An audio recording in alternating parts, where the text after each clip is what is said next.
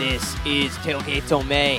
I'm your host, Stephen Gorgie, and I'm back once again to talk about what you care about most in the world of college sports. It's February, and that means we're talking hoops, and more hoops. This will serve as your weekend hoops preview. But before we get into my big game of the week, I want to get into a couple larger subjects.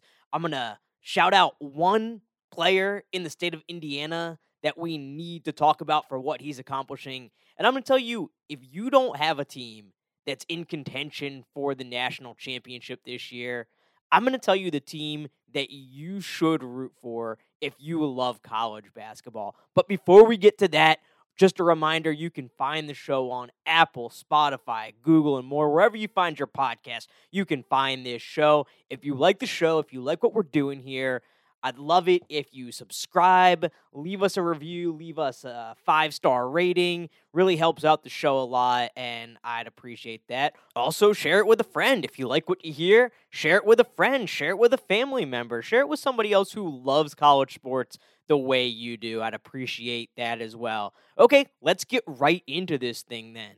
We did a lot of Indiana-Purdue talk earlier this week, following Indiana's big win over its in-state rival at Assembly Hall. Well, now I'm going to do a little bit more because we need to shout out Trayce Jackson-Davis as he became the first ever player in the illustrious history of Indiana Hoosiers basketball to ever score 2,000 points and grab 1,000 rebounds in his career. He scored his 2,000th point in Tuesday's win over Rutgers, and he now sits alone in 6th place all-time in career scoring at Indiana. The next man up on that scoring list is, ironically, his head coach, Mike Woodson, who's sitting there at 2,061 career points all-time. And I just want to take this time to shout out Trayce Jackson-Davis and the unbelievable season that he is having. If it wasn't for Zach Edey at Purdue, everybody would be talking about this man as the National Player of the Year, and I don't think it would be particularly close. He has been incredible this year, and the thing that has impressed me so much about Trayce Jackson-Davis is that as things have heated up, as the competition has gotten tougher, he has gotten even better himself.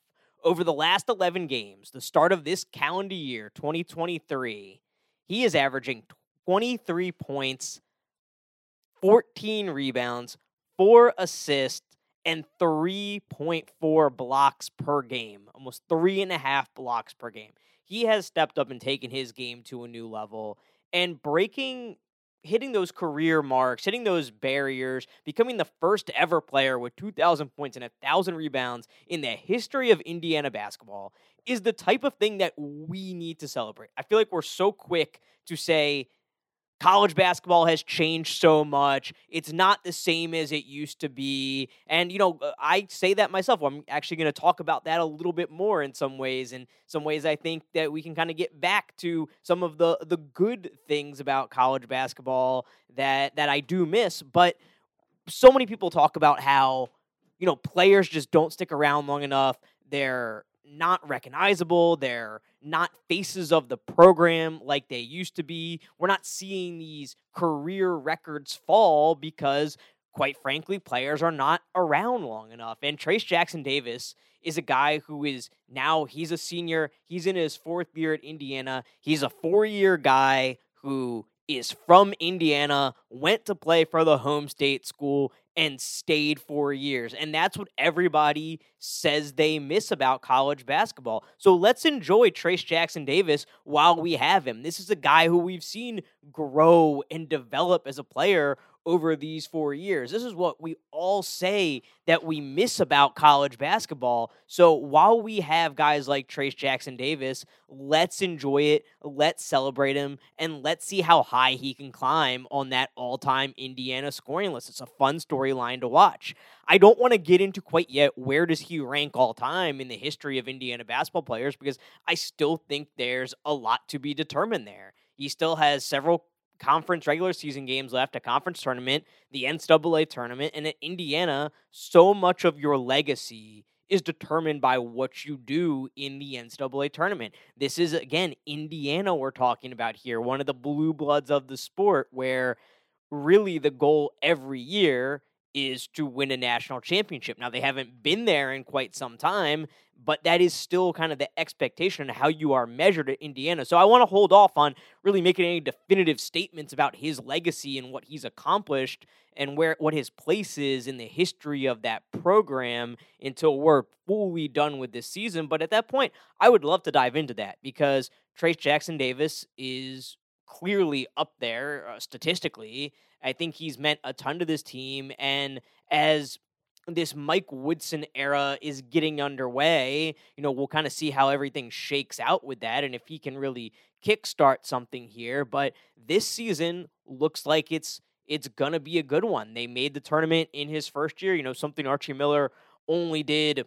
Well, actually, Archie Miller didn't do at all. They probably would have made the tournament in 2020 when it was canceled. Maybe they were a bubble team. So something Archie Miller never did while he was at Indiana, Mike Woodson did last year. He is an all-time great player in the program. He has them headed toward the tournament this year. And maybe we'll look back at this and say Trayce Jackson-Davis was the guy who stuck around when Mike Woodson came, stabilized that program, and then depending how they do in the tournament this year, led them back where they want to be. Maybe it's to a Sweet 16, maybe an Elite 8, maybe even a Final Four, because I think Trayce Jackson-Davis is just that dominant where he could take over an NCAA tournament. He's not a guard, but Kemba Walker style, the big man version of Kemba Walker style, that could be Trayce Jackson-Davis the way he's playing right now. So a big shout out to Trayce Jackson-Davis. Let's celebrate him, let's watch him, and let's enjoy him while we have him. All right, I just told you that we need to celebrate Trayce Jackson-Davis, enjoy him while we have him, not complain about how college basketball used to be and kind of enjoy guys like him. Well, now I'm going to tell you why, if you love how college basketball was played in the early 2000s, if you at sometimes find the modern day college basketball a little bit boring, a little bit slow, a little bit lacking, you should be rooting for Alabama to win the national championship this year.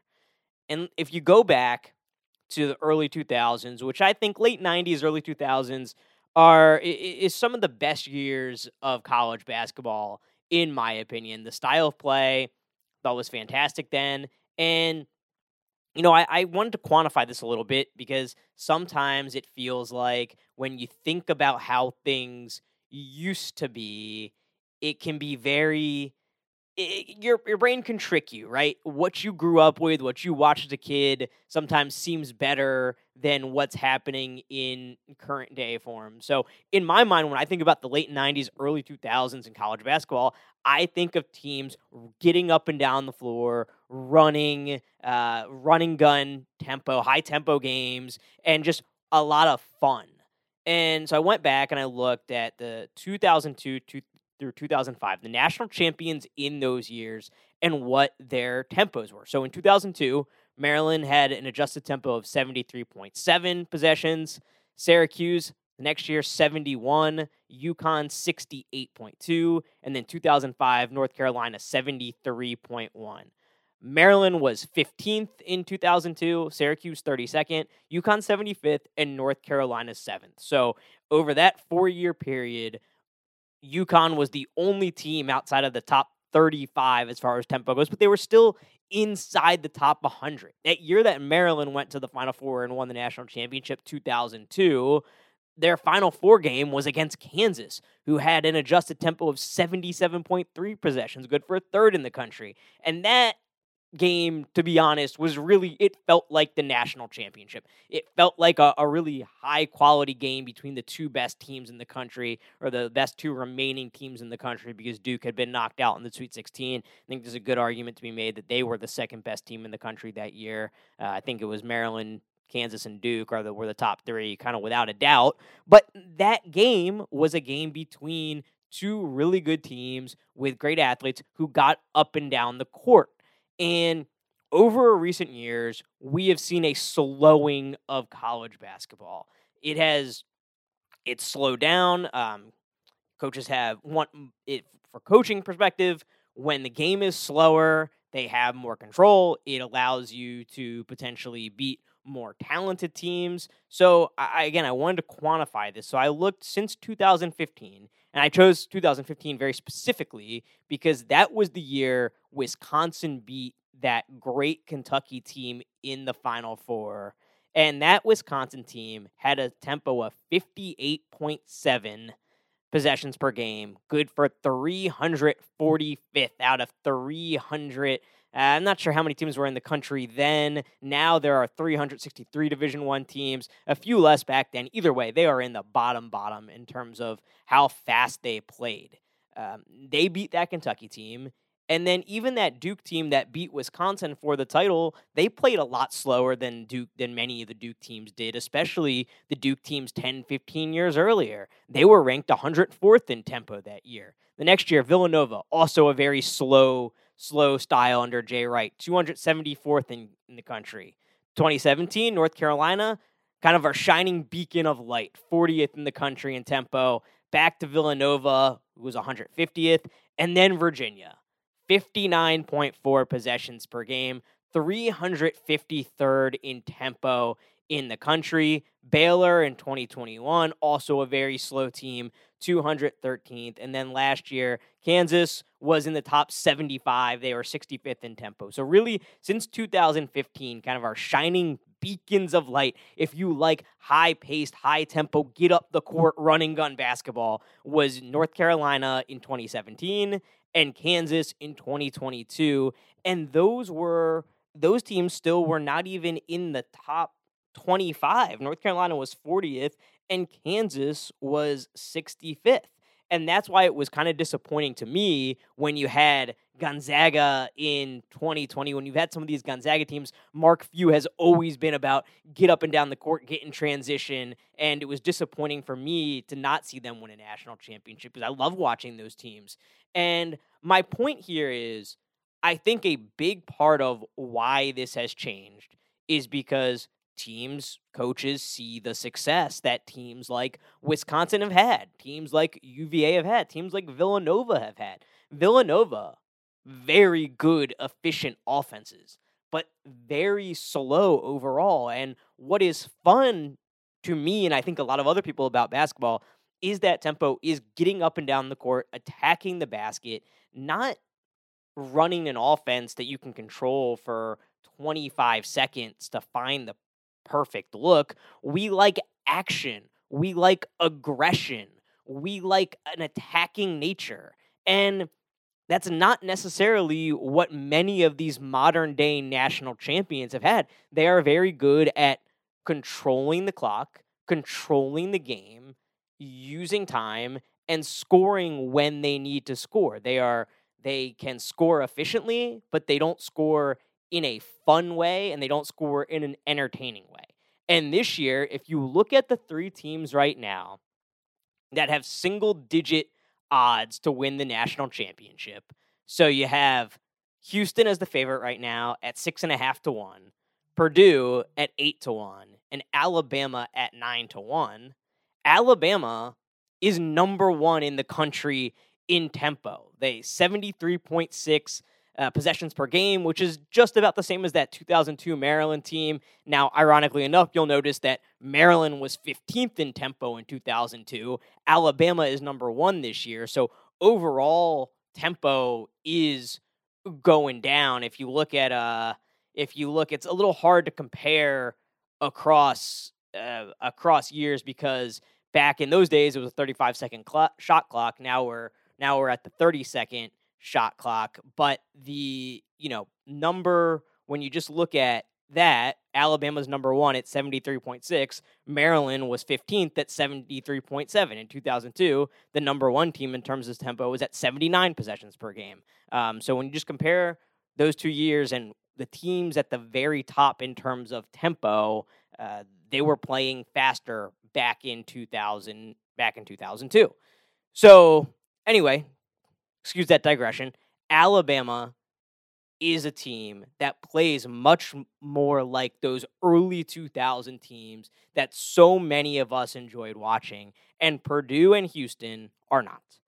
Purdue is ranked 334 out of 363 Division I teams. Houston, even worse, 347 out of 363 teams. These are slow-paced teams that play that plodding, controlling style of basketball that has become so popular. And, in any sport, winning, what the national champions do, the teams that perform at the highest level of the sport do, is going to be copied. And if you love that run and gun, get up and down the court style, you should root for this Alabama team to win the national championship, because that's exactly what they do. And if they win a national title, you will see more and more programs, more and more coaches around the country say, hey, this is something that works. Let's adopt it. Every sport is a copycat sport, and college basketball is no different. So if you want to get back to run and gun, if you like aggressive offense, if you like attacking offense, if you miss those days, then you should root for the Alabama Crimson Tide to win this year's national championship. Well, Alabama certainly has national title aspirations, and these two teams playing in my game of the week on Saturday do as well, even though they might be looking a little bit on the outside looking in right now. My game of the week is number 21 UConn traveling to Omaha to take on number 23 Creighton. That's a 2 p.m. Eastern time game on Fox. KenPom has this game as Creighton -2 right now. Lines aren't officially out yet, but when those opening lines drop, they're typically within a point of whatever KenPom has. So expect it to be somewhere between Creighton -1 to Creighton -3. And although these two teams are, kind of at the bottom of the top 25 as far as the polls go, they're really highly ranked as far as the computers go. UConn, number 6 team in KenPom. Creighton, the number 9 team in KenPom, but they are number 4 since the start of this calendar year 2023 in T-Rank. They're riding a 7-game win streak. They're 10-3 in conference and only a game out of first place. UConn, on the other hand, they got off to that incredible start, 14-0, but since then, just 5-6 and 19-6 record overall. They're 8-6 in league play, and they're kind of out of that Big East title picture, but they have won 3 in a row, and they're looking to regain form as we head into March to see if they can make some noise in the tournament, which is something that they haven't done since Hurley has been there. So what's kind of been the keys for Creighton as they've gone on this win streak, and what's hindered UConn as they've stumbled a bit after that 14-0 start? So for UConn, when they've lost games, it's because their defense has let them down. They've let other teams get to the free throw line a ton. They foul a lot. Providence shot 35 free throws against them in a loss. St. John's shot 37 free throws against them in a UConn loss. That's a huge key for UConn, is can they defend without fouling? It's something that they didn't do very well against Creighton the first time around. They did win the game 69-60, but Creighton shot 23 free throws in that game. So that'll be an interesting key to watch as we look forward to Saturday's game. As far as Creighton goes, what they've done really well during their 7-game win streak is they've taken care of the ball. They've shot the ball fantastic from inside the arc. They're a team that takes a ton of threes, but they're really efficient from inside the arc, and that's in large part because of their big man, 7'1", Ryan Kalkbrenner. He has been the key for this team. He missed a couple games early in the season where they didn't play very well. He missed a few games as part of their losing streak, and since coming back, he's kind of been the difference for this team. Over the course of Creighton's 7-game win streak, Kalkbrenner's been huge on the offensive end, certainly averaging just under 16 points a game, but he's also been fantastic defensively, averaging 2.9 blocks per game. And this is a huge part of what has made Creighton so successful, and their defense in particular so successful.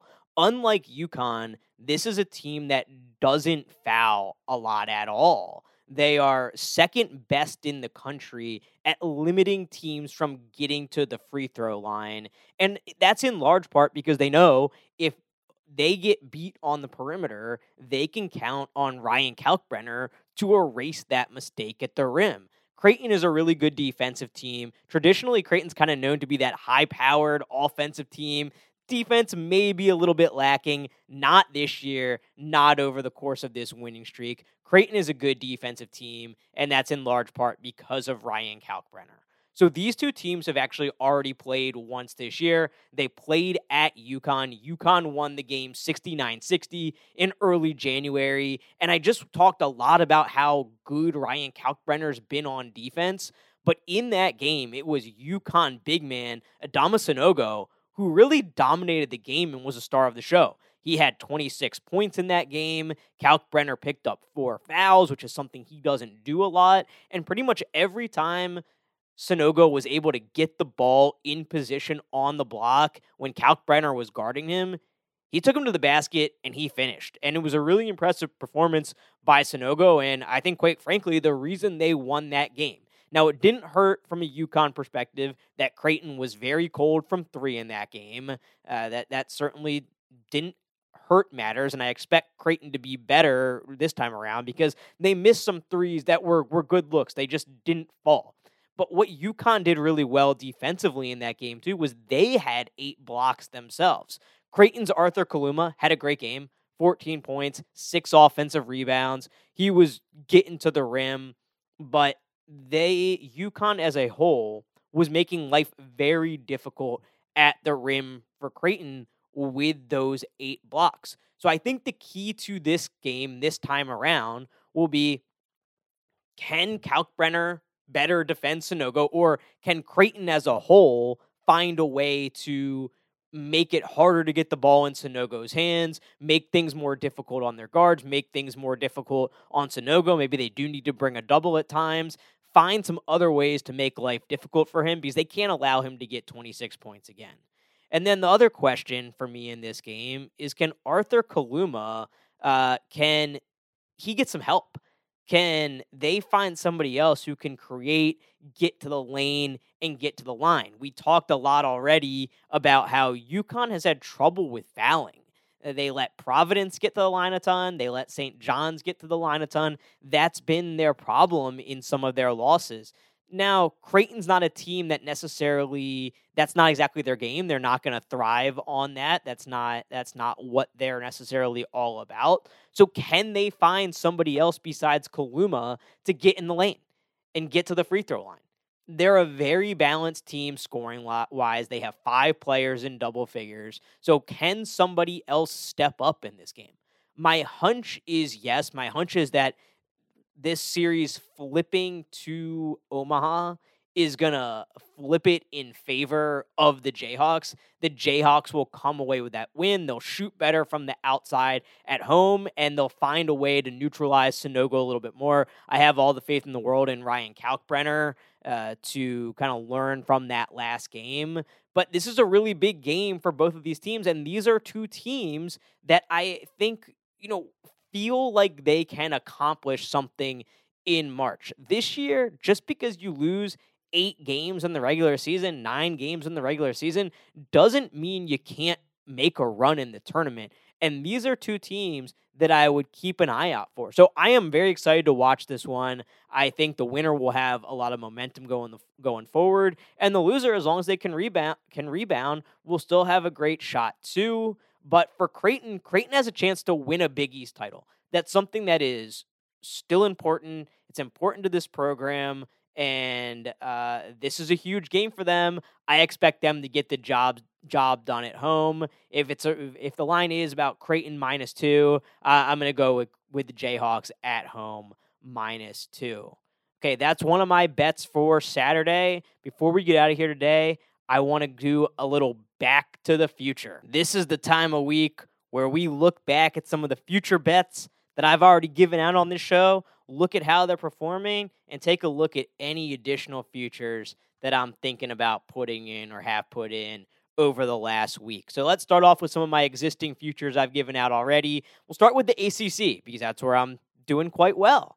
I had UVA at +160 as well as Pitt plus 1,200. So that's UVA about 1.5 to 1, Pitt at 12 to 1. And those are two that are looking really good. If you look at the odds now, UVA's down to minus 150, heavy favorite to win the league, and Pitt all the way down to plus 350. This is a conference where I'm really liking where I sit. ACC, we've talked about it a lot. Not very good this year. So you have a three-way tie right now at the top of the league. Virginia, Pitt, Clemson, all at 10-3. Miami at 2-4. At 10-4. Ken Palm projects Virginia to finish 16-4. Pitt to finish 15-5. So that's pretty ideal from where I stand right now. I would not touch this league further. And the way I played this was I think I did 1.5 units on Pitt and on UVA and a half unit on Pitt. So really want that Pitt one to come through at 12 to 1, obviously, but got to be feeling good, sitting in a good spot there. And the beautiful thing about the way I played this one is that Pitt has actually beaten Virginia this year. So if it comes down to a tiebreaker, Pitt is going to have that tiebreaker over Virginia. They don't play again this season. Loving where I sit in the ACC. The SEC, not loving this at all. I had Tennessee at plus 200, Texas A&M at plus 2,600 or 26 to 1. For some reason right now, the odds I can't find updated odds on the SEC, but last week when I looked at it, Tennessee was up to plus 275, A&M was plus 4,000. I expect those odds to be even higher right now because Alabama is going to win this league. I don't think there's any doubt about that. They're 11-0, A&M behind them at 9-2, Tennessee at 8-3, and Tennessee just looks ugly right now. They were winning some ugly games, but now they're also losing some ugly games, losing to Vanderbilt 66-65 on Wednesday night, a game after beating Auburn 46-43. It's their offense right now. Their offense is the problem, and I'm not sure they have many answers for that. You know, I said I like Tennessee because I trust their defense, and defense was important to me. Well, I think at some point you got to score. Tennessee doesn't seem like they're able to do it right now. I would not touch the SEC any further. Alabama's going to be the heavy favorite to win that league, as they should be, and I think they will win that league. Moving on to the Big East, that's the last conference future that I have out there. I got Providence at plus 1,400. It's now Providence plus 1,500, so it's moved a little bit. You know, I don't hate where I stand right now with this one. Xavier in first place in the league at 11-2, Marquette at 11-3, Creighton at 10-3, and then Providence right there at 10-3 as well. And Providence has been a fantastic home team. I think they have one of the best players in the league in Bryce Hopkins. He's been playing extremely well. They are beating the teams that they're supposed to beat. Getting the Xavier win on the road would have been huge. They lost that game in overtime. But you look at their upcoming schedule. Okay, they have St. John's on the road. They have Creighton, tough game, but at home. Villanova at home. UConn away, which will be tough. Georgetown away, should be a win. And then Xavier and Seton Hall at home. So they have 4 home games to 3 road games. And their toughest games, Creighton and Xavier, and the most important games when it comes to the championship race, are at home. The UConn game on the road, no question, that's a tough one. That's one I would expect them to lose. But you know what? Sitting at 14 to 1 there, they still got a puncher's chance, and I think that's all you can ask for at this point. Would not play the Big East any further. Last bet that we've talked about that I've already put in is UCLA plus 1,500, 15 to 1 to win the national championship. They're still at 15 to 1. Not much of an update here.